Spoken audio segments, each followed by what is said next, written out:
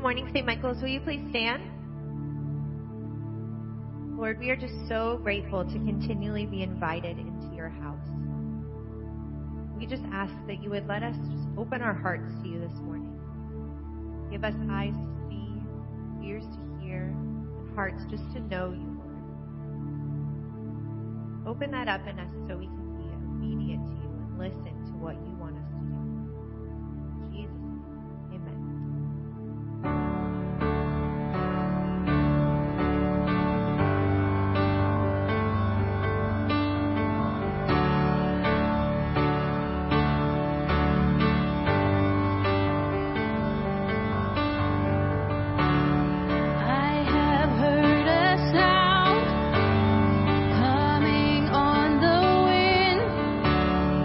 Changing hearts.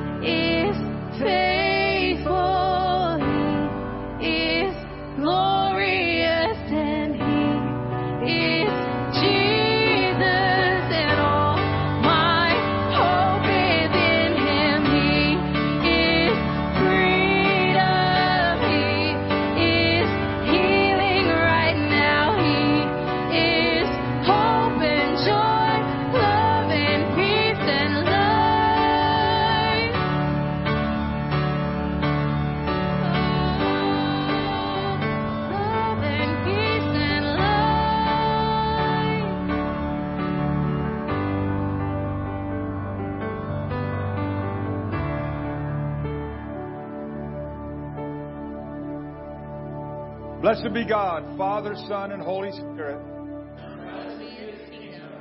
Now and forever. Amen. Almighty God, to you all hearts are open, all desires known, and from you no secrets are hid. Cleanse the thoughts of our hearts by the inspiration of your Holy Spirit, that we may perfectly love you and worthily magnify your holy name through Christ our Lord. Amen. Jesus said the first commandment is this: Hear, O Israel, love the Lord. Hear, O Israel, the Lord our God, the Lord is one. Love the Lord your God with all your heart, with all your soul, with all your mind, and with all your strength. The second is this: love your neighbor as yourself. There is no other commandment greater than these. Now, as we prepare to celebrate the mystery of Christ's love, let us acknowledge our sins and ask the Lord for pardon and strength. Please kneel.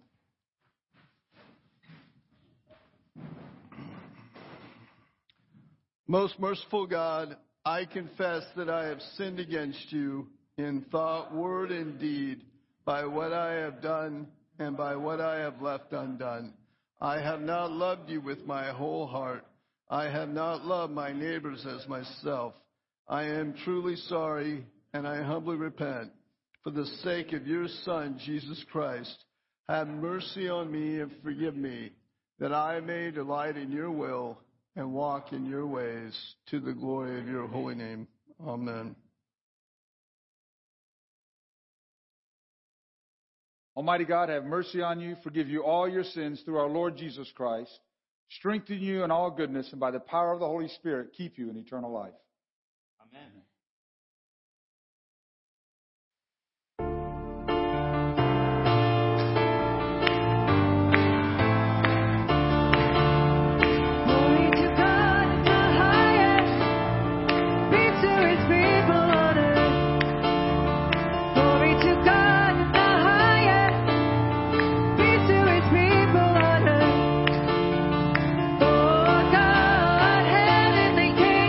Oh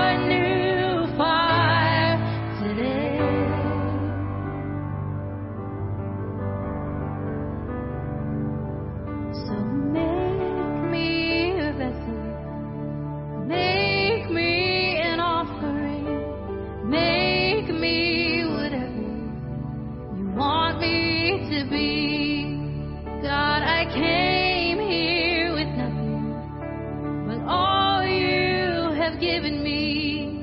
Jesus, bring new wine out of me. So make me your blessing, make me an offering, make me whatever you want me to be. God, I came here with nothing, but all you have given me.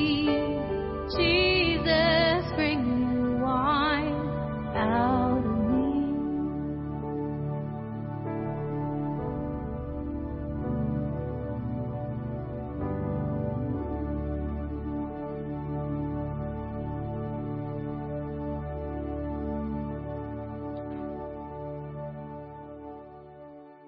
I really like that song. I think you girls read the scriptures. Just as you read the scriptures, as you hear them read to us, just remember what this song says. It's all about surrender. And you'll hear that in the Old Testament. You'll hear it in the gospel. It's such a powerful message. I preached on it on the 7:30, so it kind of fits. So, anyway, the Lord be with you. And with your spirit. Let us pray together, the Collect. Almighty and everlasting God, you are always more ready to hear than we to pray, and to give more than we either desire or deserve. Pour upon us the abundance of your mercy, forgiving us those things of which our conscience is afraid, and giving us those good things for which we are not worthy to ask, except through the merits and mediation of Jesus Christ our Savior, who lives and reigns with you and the Holy Spirit, one God, forever and ever. Amen. You may be seated. Children, please come. Let's pray for you.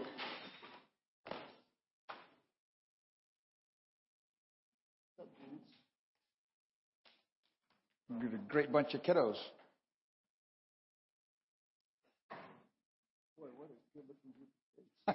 This is pretty cool. Well, Lord, we pray for your grace and mercy for each one of these children, that you would bless them, Lord, as you train them up in the ways of your kingdom. We pray, Lord God, that you would bless them. Rowan, come here. Right here. Lord, bless them, Lord Jesus. Give them peace. Give their grace to their teachers, Lord. Yeah. Angels watch over them in Jesus' name. Amen. Amen. Okay, you can go now. Hey, Sammy.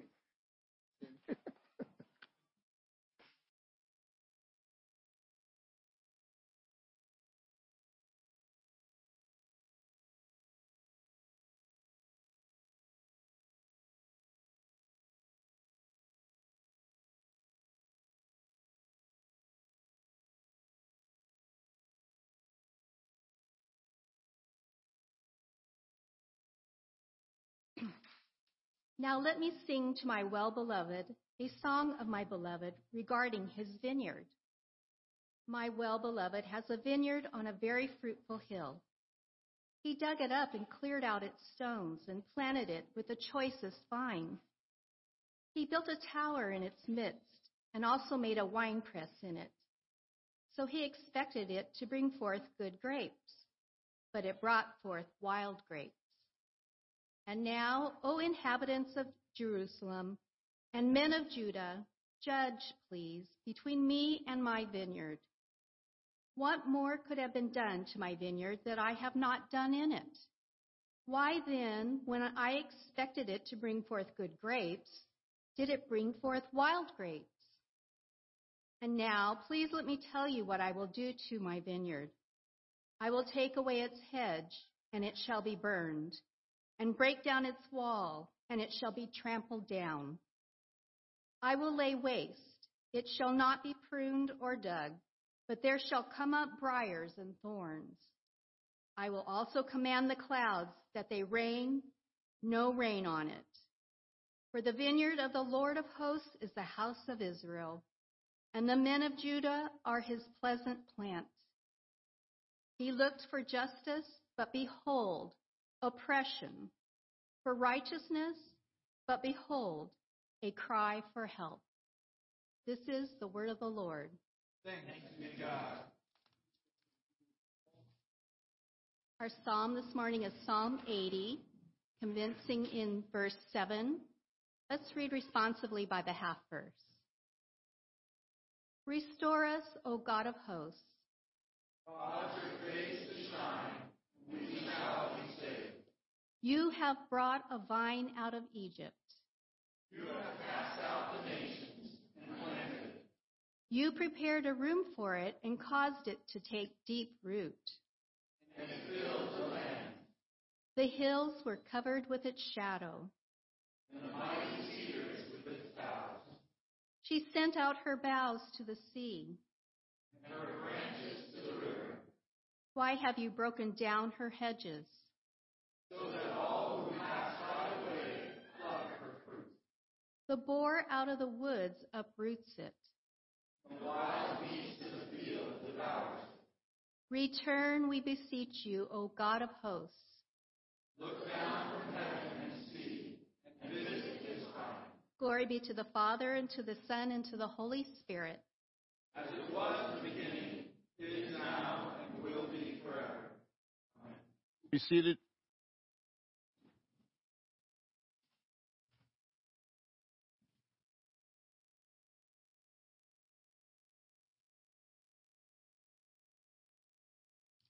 This morning's New Testament reading comes from the book of Matthew, beginning chapter 21, beginning at verse 33.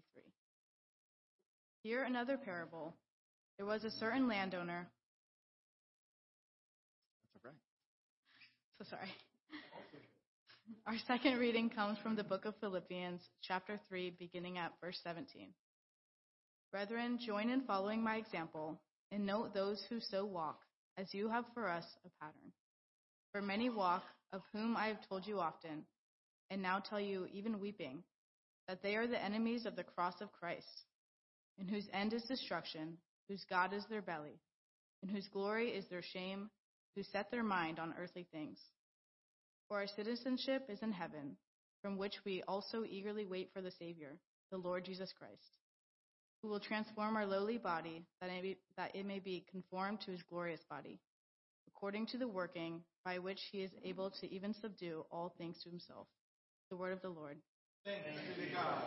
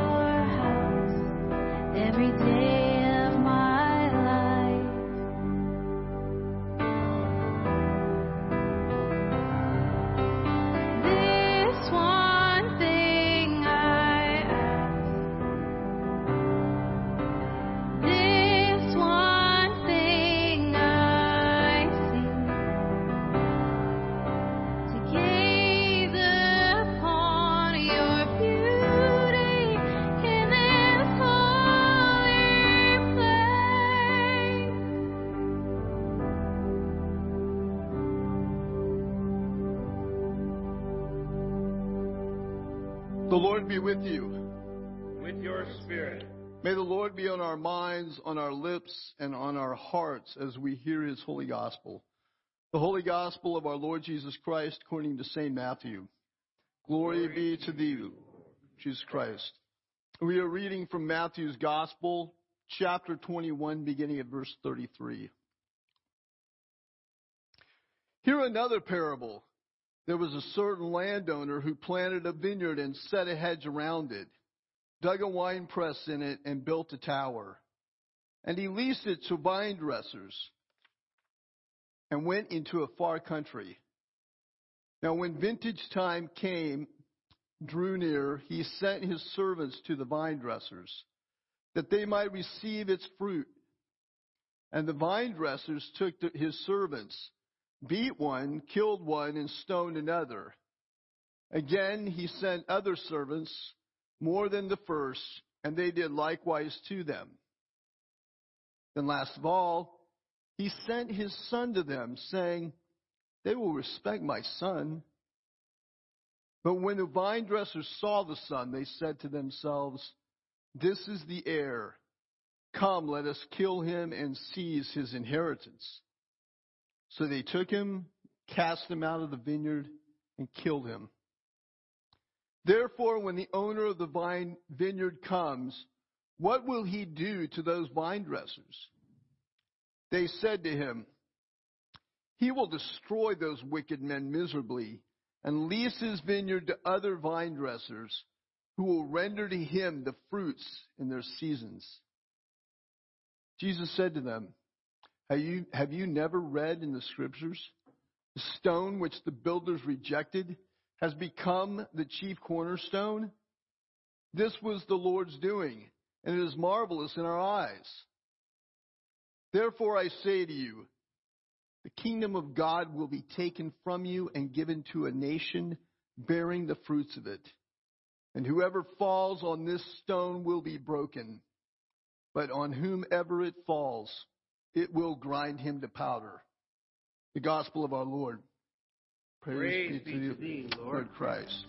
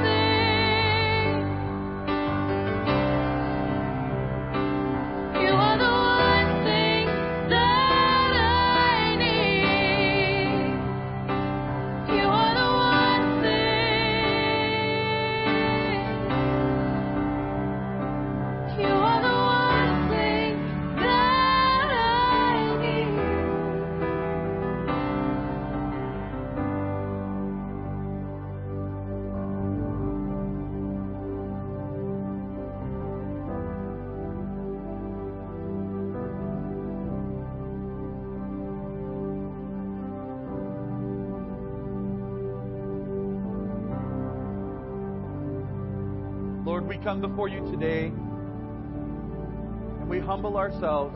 We open our eyes, we open our ears. Speak to us by your mighty power. In Jesus' name, amen. You may be seated.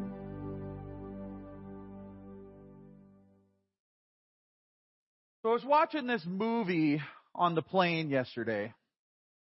It's called About My Father. And it's this guy, Sebastian something or other. And long story short, he has this tumultuous relationship with his Sicilian father, who's played by Robert De Niro. And there's this tension back and forth. And the crux of the movie, the big moment where everything resolves in the movie, he says, you know, my dad has this old Italian saying, family is not one important thing, it is everything. And that's like, oh, yay, the fireworks go off, the couple kisses, it's a whole thing, right? Everything's resolved. But it just was sitting in my mind all day yesterday. And I was like, but no, that's not right. Because you know what the saying should be?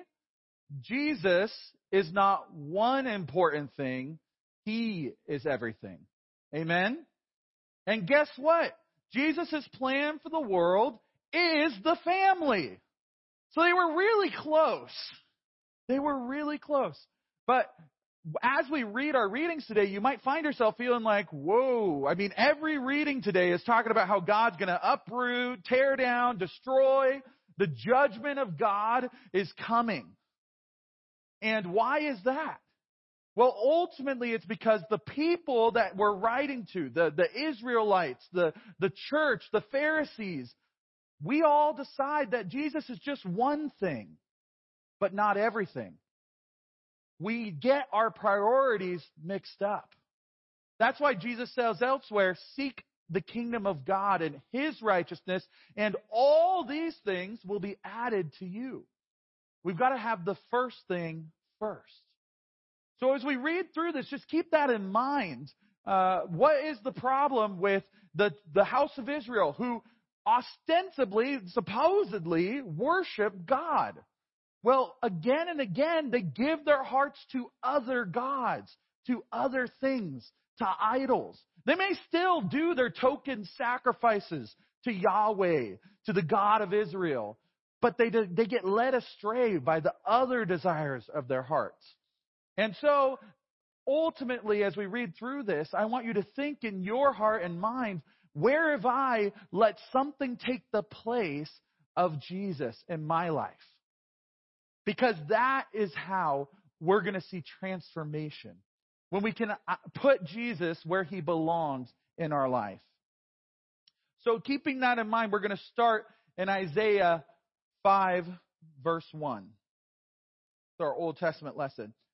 And it says, "Let me sing for my beloved, my love song concerning his vineyard. My beloved had a vineyard on a very fertile hill. He dug it and cleared it of stones and planted it with choice vines.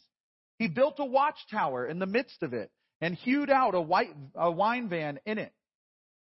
Sorry, a wine vat. I'd like a wine van as well. A wine vat in it. And he looked for it to yield grapes, but it yielded wild grapes. Now let's start through this. It's kind of interesting because what we're doing is we're reading a prophecy that the prophet Isaiah gave to Israel, but the early church fathers read this in light of the church because the church is the new Israel. And so as we talk through this, keep that in mind. This is just as applicable to us as it was to the house of Israel. And who is the beloved? Let me sing for my beloved, my love song concerning his vineyard. Well, we know from the Gospels what happens when Jesus is baptized. The Holy Spirit falls and God declares, "This is my beloved Son, in whom I'm well pleased." And so we're talking about Jesus here. And how did Jesus plant his vineyard on a fertile hill? He planted it on the hill of Calvary. He planted it on that hill where he died. The fertile hill that was fruitful for the salvation of the whole world. Out of that one event, all can be saved.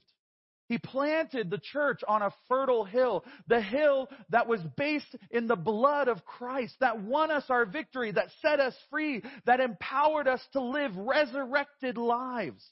That's this fertile hill of our vineyard. He dug it, he cleared it of stones, and he planted it with choice vines. Did you know that God chose you? Yes, you. Every one of you. He didn't choose humanity.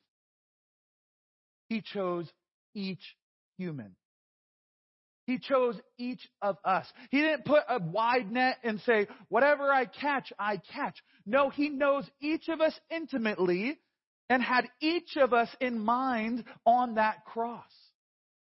Each one of us bears the love, the intimate, personal love of Christ. And He chose you. You're in these seats? Well, guess what? That means God chose you to be here. You need to know that you are chosen. Why do you need to know that?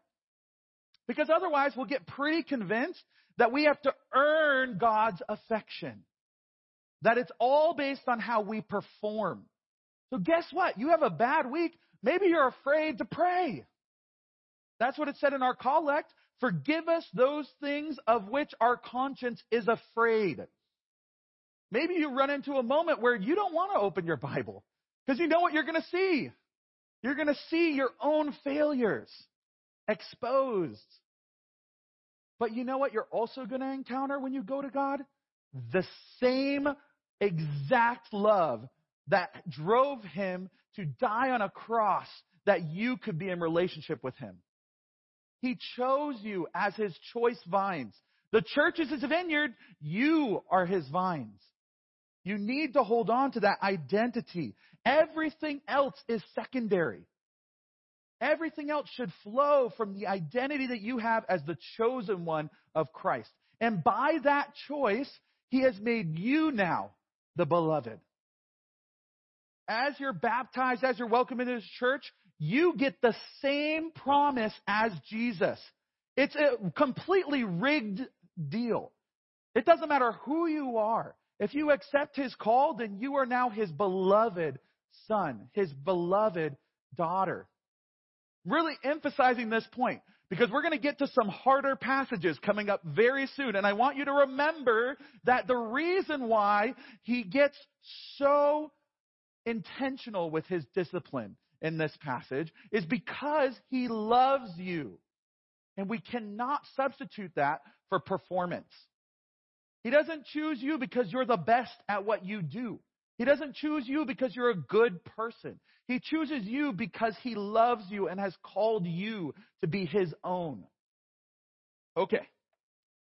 His choice vines, right? And then he built a watchtower in the midst of it. I'm not going to spend a lot of time on it, but that represents the scriptures, the tradition of the church, the faith that's handed down in the creeds, and it includes the leadership of the church. We are called to be the watchtower over the church, raising up the vineyards and the vines. Jesus makes that abundantly clear as he calls to the exact same analogy in his gospel. He says there was a man who planted a vineyard. But you know what? The stewards of that vineyard, the watchtower of that vineyard, refused God what he was owed. Talking of the scribes and the Pharisees. So it's very clear that there's a call on the church to steward this vineyard. Do you know why God does that? Because he wants us to be participants in his plans in the world. Don't you think God could just show up and Jesus could walk around and he could manage everything? He could. But you know what he'd rather do? He'd rather transform Bishop Kessler. He'd rather transform Father Powell, Father Ed, myself, Deacon Phil, the leaders of the church. He'd rather invite us to be an image of him to the church. The same thing he's going to ask you to do to the world. Be image bearers of him. He wants us to be a part of this plan. So he built a watchtower, looks for the grapes. He gets wild grapes. And we're talking to a culture that lived on their agriculture. Did you know that Jews could not go and buy the grapes at Ralph's if the grapes at Albertsons weren't good? If your crops failed, you were done. You might even die. Famine killed thousands of people on a generational basis. They remembered, oh yeah, remember when Grandpa went through that famine and half of our people just died because the crops failed? What I'm trying to say is sometimes we read this so what? Sour grapes, wild grapes. We don't take the serious nature in the way that they would have heard this. It was not a incidental thing. It didn't mean that the wine was a bad vintage that year, right? It meant the wealth, the fruit-bearing nature of these plants was the life of these people. When they prayed, give us our daily bread, when Jesus taught them to pray that, they actually meant, I'm hungry. I need your provision and sustenance in a way that we find it difficult to imagine. Okay, so wild grapes is a big deal. We don't like it. Bad. What were they, the wild grapes? Well, later in the same passage, the same prophetic declaration, we didn't read it this morning, 5:20-23 sums up the problem with Israel at this time. And it says in verse 20, woe to those who call evil good and good evil, who put darkness for light and light for darkness, who put bitter for sweet and sweet for bitter. Woe to those who are wise in their own eyes and shrewd in their own sight. Woe to those who are heroes at drinking wine and valiant in mixing strong drink, who acquit the guilty for a bribe and deprive the innocent of his right. We're going to quickly walk through this, because I think sometimes we read these things, and maybe you heard the heroes at drinking wine thing, and it made sense to you.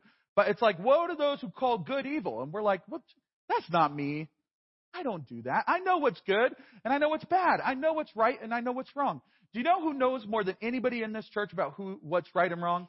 My son, Rowan David Harris. He will tell you, but Dad, that's not right. He's pretty darn convinced he knows what's right and wrong. And having lived with him for almost 6 years, I can tell you he's wrong a lot of the time. And yet we grow up and we think, nah, we got it figured out. I got it figured out. I know what's right and I know what's wrong. I know what's good. I know what's evil. But then you catch yourself doing things that you regret. Well, at some point you did something, whether it was flipping off that guy on the freeway that felt really good at the time, right? I called that sweet. It felt sweet. But then later it becomes bitter. It sits in your gullet and you're like, man, I have a St. Michael's Church sticker on the back of my van. Dag nabbit. But think about it, right? We get caught up in these things. So I'm going to give you some categories to help you sift through this problem. Calling good evil. Well, that's when you justify your sin. That's when you say, you know what? I deserve to sit around and watch Netflix for 3 hours when I should be doing my work. I'm calling it good. But you know what? In that context, it's evil. Let me give you a very specific example. God told me I needed to be specific this morning. Because I asked him, what do you want me to do? And he said, be specific. So I'm going to be specific. I'm driving my truck, and I leave at like 3:45 in the morning from house construction. And I get off Pico, I get on the 5. No, I'm not going to be that specific. But either way, I drive my day, I go all the way, I drop off the material, I get to a hotel because you're not allowed to drive for more than 12 hours. And I check into the hotel, and it's like 3 p.m., right? Because, 3:45 to 3, that's about the right timing. And that's usually when I get to the hotel. I get into the hotel room, and I've got a list of things that I have to do. Like, not things that I want to accomplish, but things that I really need to do. Setting up bills, looking at my email, writing this very sermon. And then I find myself 2 hours later, and I have done these things. I have checked Facebook. I have scrolled through Instagram. I have watched some funny videos. I have seen a YouTube channel on the making of honey. I have done all of these things, and I have beaten a couple levels of balloons tower defense on my phone. How did that happen? Something in me said, do you know what's sweet? Doing all these things. But you know what? It was pretty darn bitter this morning when I opened up my laptop and I didn't have a sermon written. I confess, I'm a sinner, and I know my sin all too well. But all of us, we're giggling, we're laughing, we're smiling because we know that we do the same thing. And yet we look at the Israelites like those fools, those idiots. I would never do that. I would never bow down to a statue of a golden calf. But I would spend 10 hours looking at a glowing rectangle. There's problems in our life.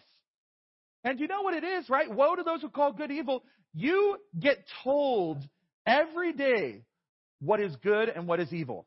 In fact, I forgot to mention, I also found a sale on Amazon, and I think I need a new TV.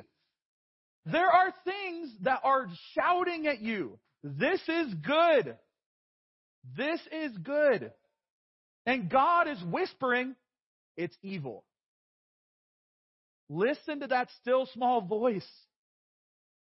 It's like honeycomb when you eat it, but it's bitter in your gut. That moment of purchasing something on Amazon, you know that moment.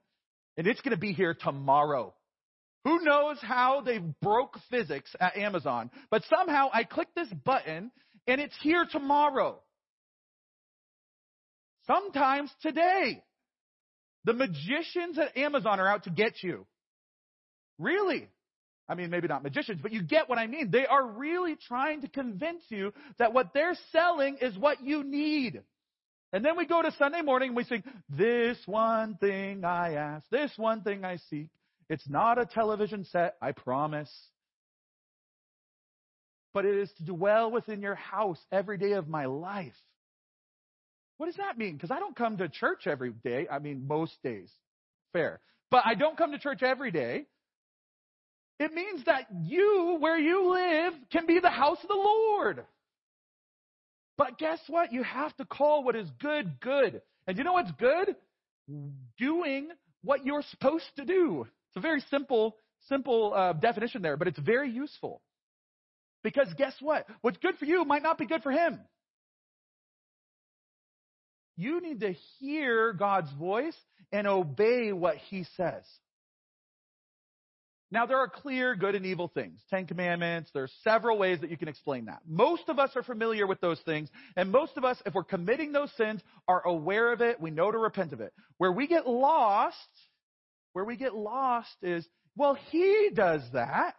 Why don't I get to do that? Well, she does that. Why don't I get to do that? Well, what did God tell you to do? In fact, God doesn't want you to memorize a list of rules, rights and wrongs. He wants you to develop a relationship. What Rowan gets wrong 9 times out of 10 is that he's memorized the known rules. And what I'm teaching him is he needs to learn the relational journey of obedience. But usually I can do this. Well, Dad told you to do something different. Well, I was helping. No, you were disobeying. How often do we find ourselves in that trap? I was making things good. I was doing the right thing. Yeah, but God told you to do something else. My fear is I often am not even listening. Would I even hear if he told me? And then a couple weeks later, it's like, hey, I never told you to do that. Oh, shoot. So, all of this to say, we got to keep going with these woes because they're great. I love the woes. Woe to those who are wise in their own eyes and shrewd in their own sight. That's the problem, where you don't listen to God. What happens when you're wise in your own eyes? Well, you don't need the spirit of wisdom to inform you. You've got it figured out. You're shrewd in your own sight. Well, I know how to fix this problem. I know how to solve all my ills. I'm smart enough to figure it out. I got like a high score on the SAT. Good for me. Well, guess what? God's ways are not your ways. He wants you to learn his ways, his kingdom. It doesn't matter how smart, and luckily for me, or how dumb you are, he can work with you. Doesn't matter how wise or foolish. But don't convince yourself you got to figure it out. Listen and obey. He will teach you. He will guide you. There's so many promises about how he wants to give you wisdom in your life. And it says, woe to those who are heroes at drinking wine and valiant men in mixing strong drink. And I think of the countless scenes in TV shows and movies where you get the guy who's all big and tough looking. He's sitting at the table, and there's the guy or the girl who's less big and tough looking, and she drinks him under the table, and they go, hurrah, yay! Calling what's good, what's evil, good. Did you know it's actually not good to be really good at getting drunk? Believe it or not. If all you paid attention to was the TV shows and the movies and the advertisements, you would think that the best people drink all the time. The best people. I've seen the billboards. They are swanky-looking people that are having that glass. Or the most interesting man. I don't always drink beer, but when I do, it's Dos Equis. Whatever. No. Yes, beer, wine, good. Jesus' first miracle was creating gallons of wine. Hallelujah. Praise Jesus. Our very sacrament is made from wine.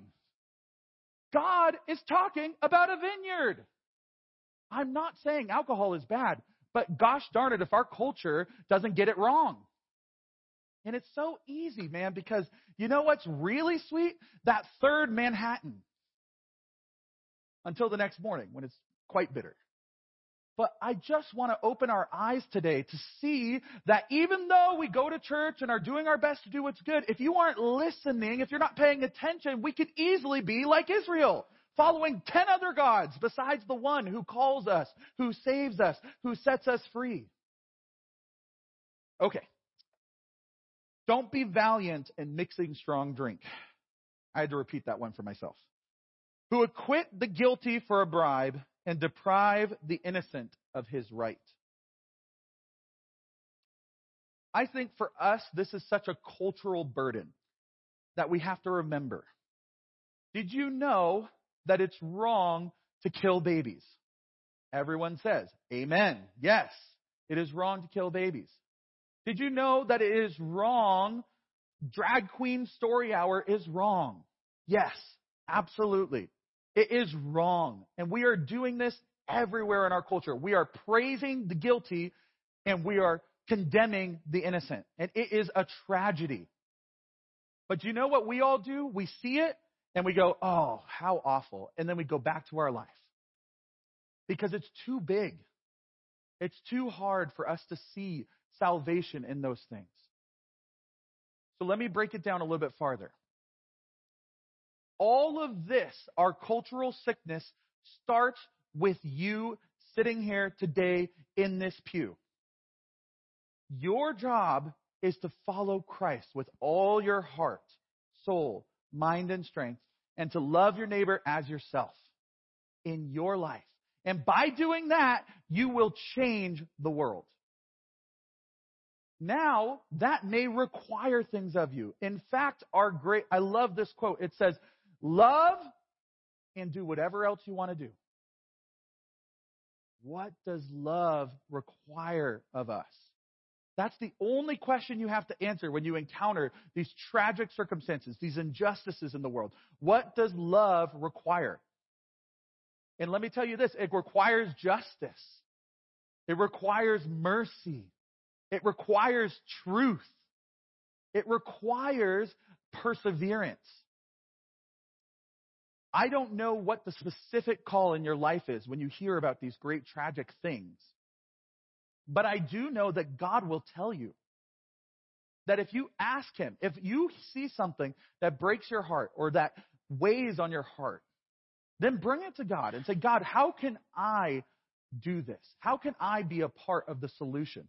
It starts with you and your household. But guess what? It doesn't end there.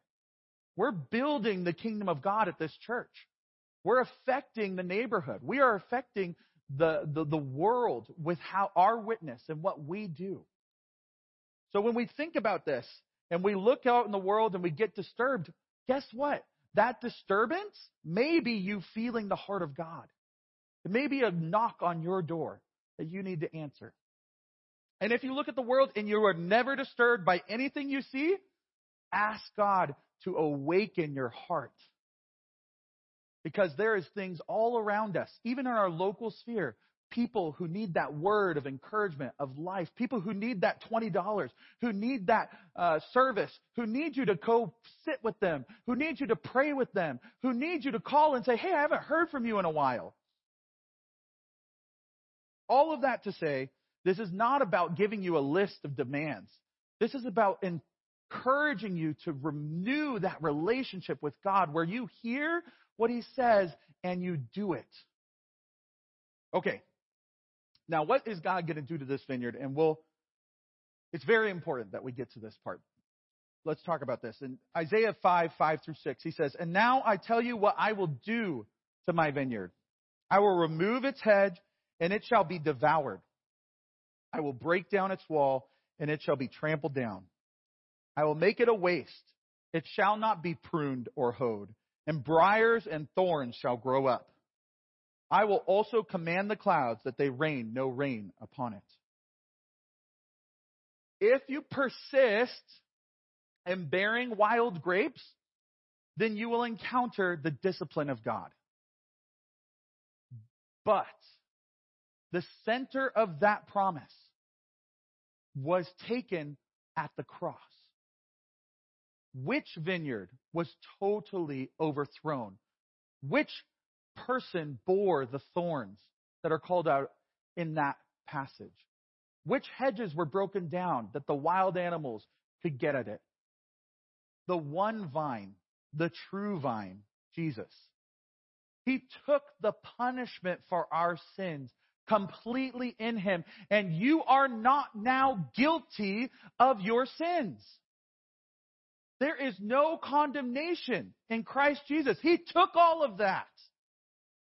So now we can say when God does discipline us, thank you, God, because he's only doing it to make us his. Let me explain a little further. In the covenant that God made with Israel, there were consequences for breaking the covenant.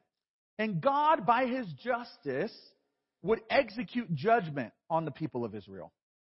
In his love and in his justice, he would allow their hedges to be broken down and for them to be overrun. And we see it again and again as Israel gets to Babylon, Syria, all these places take it over. And then, do you know what they do? They remember, oh yeah, we have a God who saves. So even in those moments, what was God doing? Was he trying to get vengeance on Israel? No, he was inviting them to remember the God who saves. So even when you read these passages, you're like, man, God is pissed off. Remember, he's not like us. We love our children. And yet we get overtaken by anger sometimes. And we yell at them. Or we punish them unfairly. Or whatever it is. And we later on, we're like, man, I love them. What happened? Well, we were overtaken by anger, let's say. God is not that. God is never overcome by his anger. Even in the discipline, he is holy love. Let's stop thinking of God as an angry father. And let's come to him as the God who is fundamentally defined by love. You do not lose his approval. You do not lose your worth when you mess up. And even when we read this, it shall be trampled down, I will make it a waste. You have to recall that ultimately he took that judgment on himself, that we might not suffer it forever. Let me link these two things because I have two kind of strands going. One of them is, you're not guilty. You will never be punished by God because Jesus took it all. And the other one is, God's a good father and he's not going to let you remain the sinner that you are today. He will transform you into a person who reflects the image of Christ.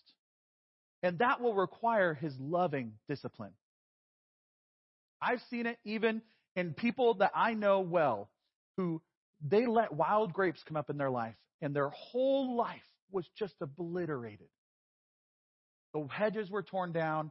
They went down a path that led to their whole life is destroyed. But do you know my hope for that person or those people? It's in 1 Corinthians chapter 5, verse 4 through 5. When you are assembled in the name of Lord Jesus and my spirit is present, this is Paul writing to Corinthians, with the power of the Lord Jesus, you are to deliver this man to Satan for the destruction of the flesh so that his spirit may be saved in the day of the Lord. I look at that man who let wild grapes grow up in his life and he was obliterated by the consequences of his action. And I think of this verse. I turn him over to Satan that in the day of the judgment of the Lord, he may be saved. I don't know how that all works. I don't have any hand in the judgment of God personally here today. But I trust him. And I trust in his love.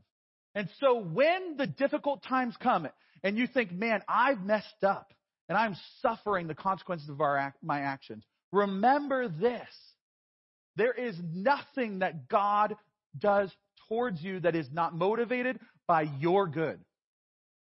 We can actually thank God for his discipline. It reminds me of a story that Deacon Johnson told once upon a time in his classroom of getting corporal punishment as a kid and turning and saying, please, sir, may I have another? And it's funny, right? It's funny in that moment. But when I think about God, it's like almost, yeah. When God disciplines you, when you're transformed, you can look and say, wow, thank God for that discipline. Amen?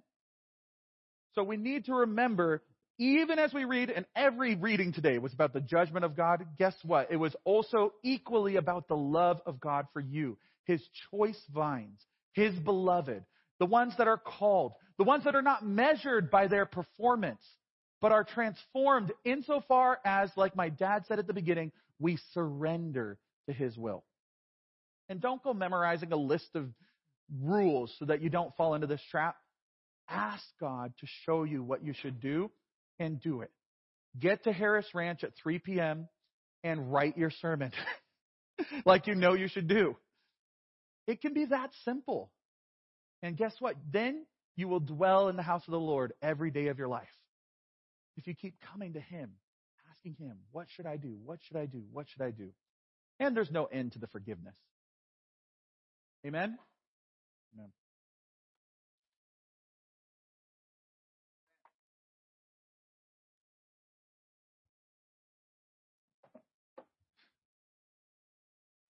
We'll let the kids come on in. We're going to go ahead and go to the prayers of the people.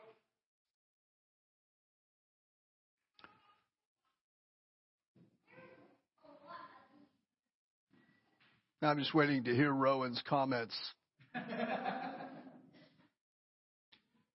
Brothers and sisters, let us ask God to look upon us with mercy as we lift up our prayers and for ourselves and for those of the whole world.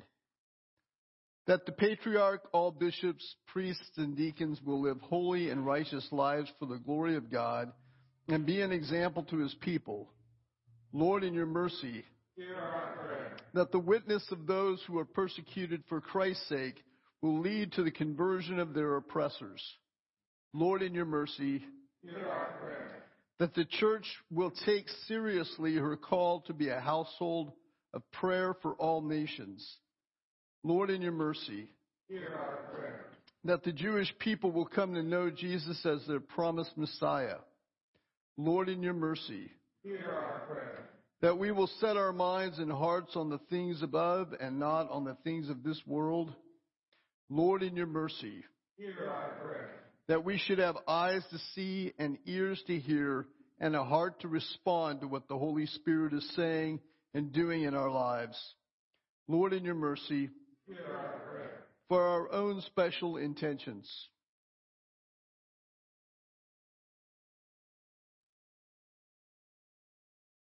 Lord, in your mercy, Hear our prayer. Most merciful God, you have called us to be a kingdom of priests unto our God. Hear our prayer and give us the grace to be fruitful for the sake of your kingdom. We ask this through Christ our Lord. Amen. Peace of the Lord always be with you. And with your spirit. Let us offer one another the sign of peace. Peace. Peace.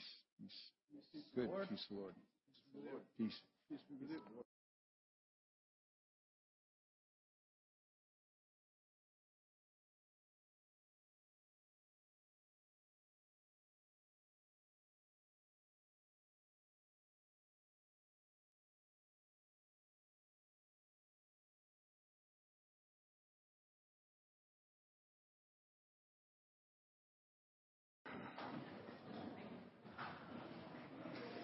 Well, before we get to the direct announcements, I wanted to make a comment about the food pantry that we do on Mondays. And actually, we do it throughout the week. We have all kinds of different responsibilities in making sure that happens. But yes, we feed people food. People need food. We know that. People need food to survive, and so we do that as a church. But really what we're hoping for is, in the end, to draw them from the physical food that they need to their spiritual food. And we do. We have people who come to us and ask us for prayer and ask us for advice. And I just want you to see that as something Jesse was talking about, is that, it's the spirit. We don't live by the physical, but by the spiritual. We live by not by the physical food, but by the bread that God gives us in His Word. And we want those people out there to be able to start to participate in eating that Word, as opposed to just eating the food that they get. We want them to be drawn in. So we'd love to have you out there, please, to help us. There's many positions that you can help fill that don't involve Mondays. And you could ask Kelly, my wife, about what those positions are. She has a whole list of different things you can do. All right, now on to the announcement. We have a big feast day coming up. It's Tuesday night from 3 to 9 p.m. It's St. Chuck E. Cheese night. And we're very excited. We never miss St. Chuck E. Cheese night. Except we were disappointed that the games were taken out that we really liked. But please come. It's a lot of fun. We'll have a blast. And it's not just school people. Everybody's welcome to come. We'd love to have you. Ladies' meeting is at 10 a.m. on the 28th of October. And see Mia Harris or Debbie Powell. Debbie is not here today, but see Mia Harris about that. Trunk or Treat is at 6 p.m. on Halloween night, the 31st. You can sign up with Betty Mercer, or Katie Sampson. And there's going to be a prize for the best decorated car. Best decorated car. Very nice. And finally, a very important one, men's retreat. November 9th through the 11th. Reserve your spot today. See Eric Reed. This is going to be a really good men's retreat. And we would like to see you there. It's on the 9th through the 11th. Let us pray for our offering. Offer to God a sacrifice of thanksgiving and make good your vows to the Most High. Ascribe to the Lord the honor due his name. Bring offerings and come into his courts. Let us with gladness present the offerings and oblations of our life and labor to the Lord.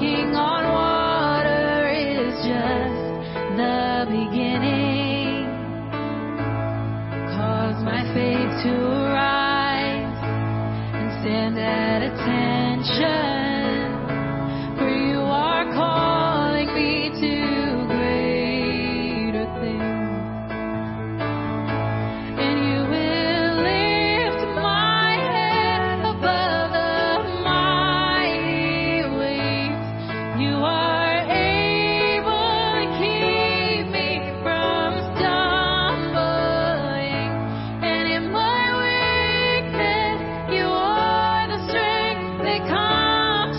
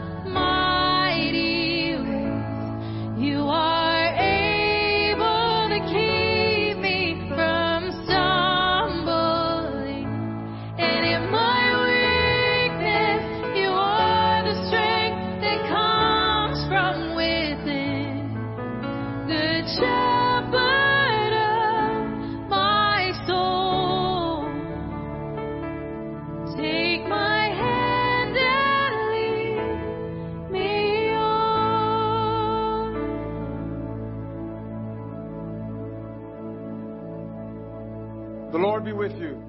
And with your spirit. Lift up your hearts. We lift them up to the Lord. Let us give thanks to the Lord our God. It is Right to give him thanks and praise. Father, all-powerful and ever-living God, we do well always and everywhere to give you thanks through Jesus Christ our Lord.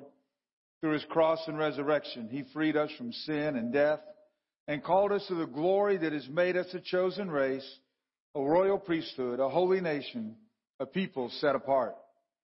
Everywhere we proclaim your mighty works, for you have called us out of darkness into your own wonderful light. And so, with all the choirs of angels in heaven, we proclaim your glory and join in their unending hymn of praise.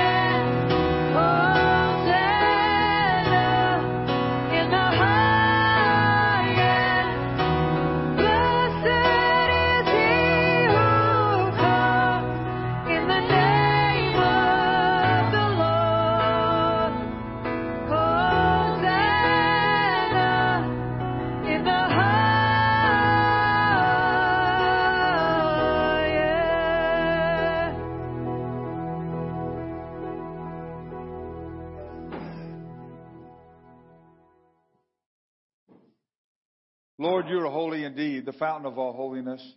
Make holy, therefore, these gifts, we pray, by sending down your Spirit upon them, so they become for us the body and blood of our Lord Jesus Christ. Before he was given up to death, the death he freely accepted, he took bread, and he gave you thanks.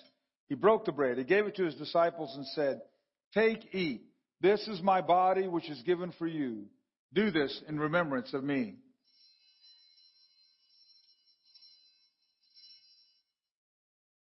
When supper was ended, he took the cup. Again, he gave you thanks and praise. Gave the cup to his disciples and said, "Drink this, all of you. This is my blood of the new covenant, which is shed for you and for many for the forgiveness of sins. Whenever you drink it, do this for the remembrance of me."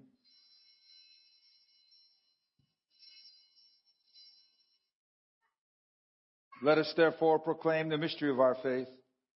Christ has died, Christ is risen, and Christ will come again. In memory of his death and resurrection, we offer you, Father, this life-giving bread, this saving cup. We thank you for counting us worthy to stand in your presence and to serve you. Humbly we pray that, partaking of the body and blood of Christ, we may be gathered into one by the Holy Spirit. Lord, remember your church throughout the world. Make us grow in love, together with our Patriarch Craig, our Bishop Douglas, and with all the clergy. Remember those for whom we now pray: Susan, Naomi, Sonia, Sandra, Karen, Tammy, Patrick, Richie, the House family, Bob, Mary, Cecil, Mike, the Marines and sailors of Camp Pendleton, and all those who served in our armed forces. You may have names of those that you are praying for. Draw our hearts to remember the poor and the broken. As we receive the body and blood of Jesus, may we be transformed to become the body of Christ to the world. Lord, have mercy on us all. Lord, you made us worthy to share eternal life with the Blessed Virgin Mary, the mother of our Lord and Savior Jesus Christ, Joseph, her husband, with the apostles, with the martyrs, with St. Michael and all thy saints. May we praise you in union with him and give you glory through your Son, Jesus Christ. By him, with him, and in him, in the unity of the Holy Spirit, Almighty Father, now and forever. Amen. And now, as our Savior Christ has taught us, we are bold to pray. Our Father, who art in heaven, hallowed be thy name. Thy kingdom come, thy will be done, on earth as it is in heaven. Give us this day our daily bread, and forgive us our trespasses, as we forgive those who trespass against us. And lead us not into temptation, but deliver us from evil. For thine is the kingdom, and the power, and the glory, forever and ever. Amen.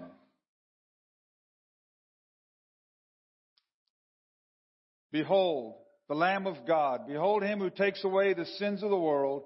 Blessed are those who are called to the supper of the Lamb.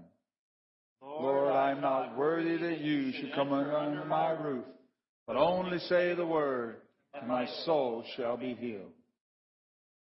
Lamb of God, you take away the sin of the world.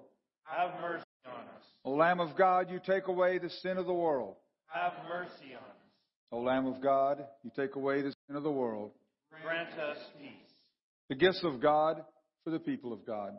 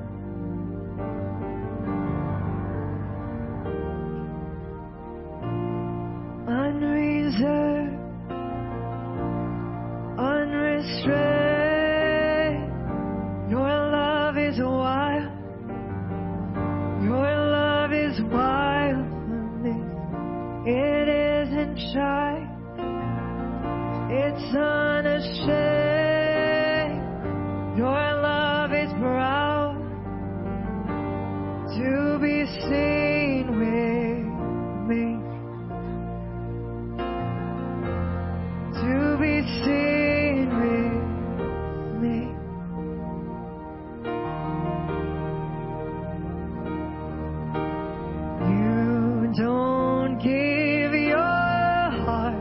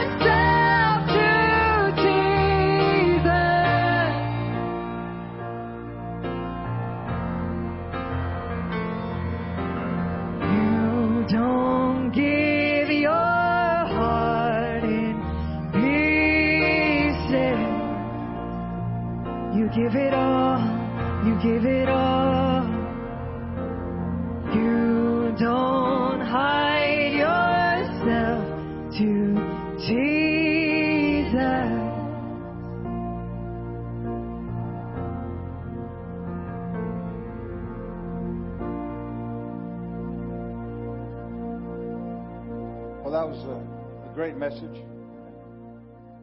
These vineyards are so much, you talk about the fertile ground. There's so much meat of meaning inside these vineyards. And the one thing that I kept thinking about was that God has done everything for you to bear fruit.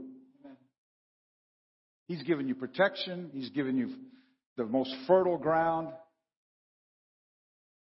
He's given us the grace, the love, the forgiveness.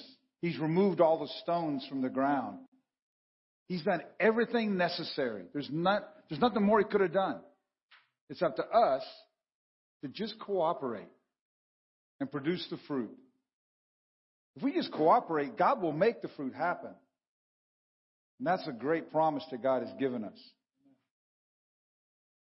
Amen. Let us pray. Eternal God, Heavenly Father, you have graciously accepted us as living members of your Son, our Savior, Jesus Christ, and you have fed us with the spiritual food in the sacrament of his body and blood. Send us now into the world in peace and grant us strength and courage to love and serve you with gladness and singleness of heart through Christ our Lord. Amen. St. Michael the Archangel, defend us in the battle. Be our protection against the wickedness and snares of the devil. May God rebuke him, we humbly pray. And do thou, O Prince of the heavenly host, by the power of God, cast into hell Satan and all evil spirits who wander throughout the world seeking the ruin of souls. As you go out from this place, always remember the gospel. God was in Christ Jesus, reconciling the world to himself, not counting our sins against us. God loves us. God has forgiven us. God's not angry at us. And God will never leave us or forsake us. And the blessing of God Almighty, the Father, the Son, and the Holy Ghost be with you and those you love and care for now and forever. Amen.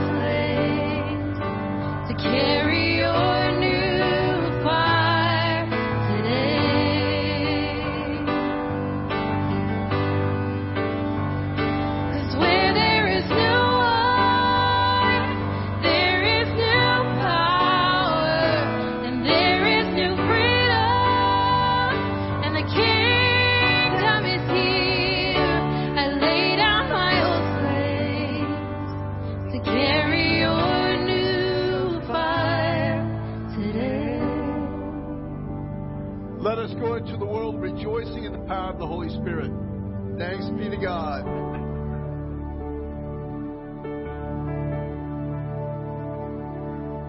So make me a vessel, make me an offering, make me whatever you want me to be. God, I came here with nothing, but all you have given me. Jesus, bring the wine out of me. Jesus, bring the wine out of me.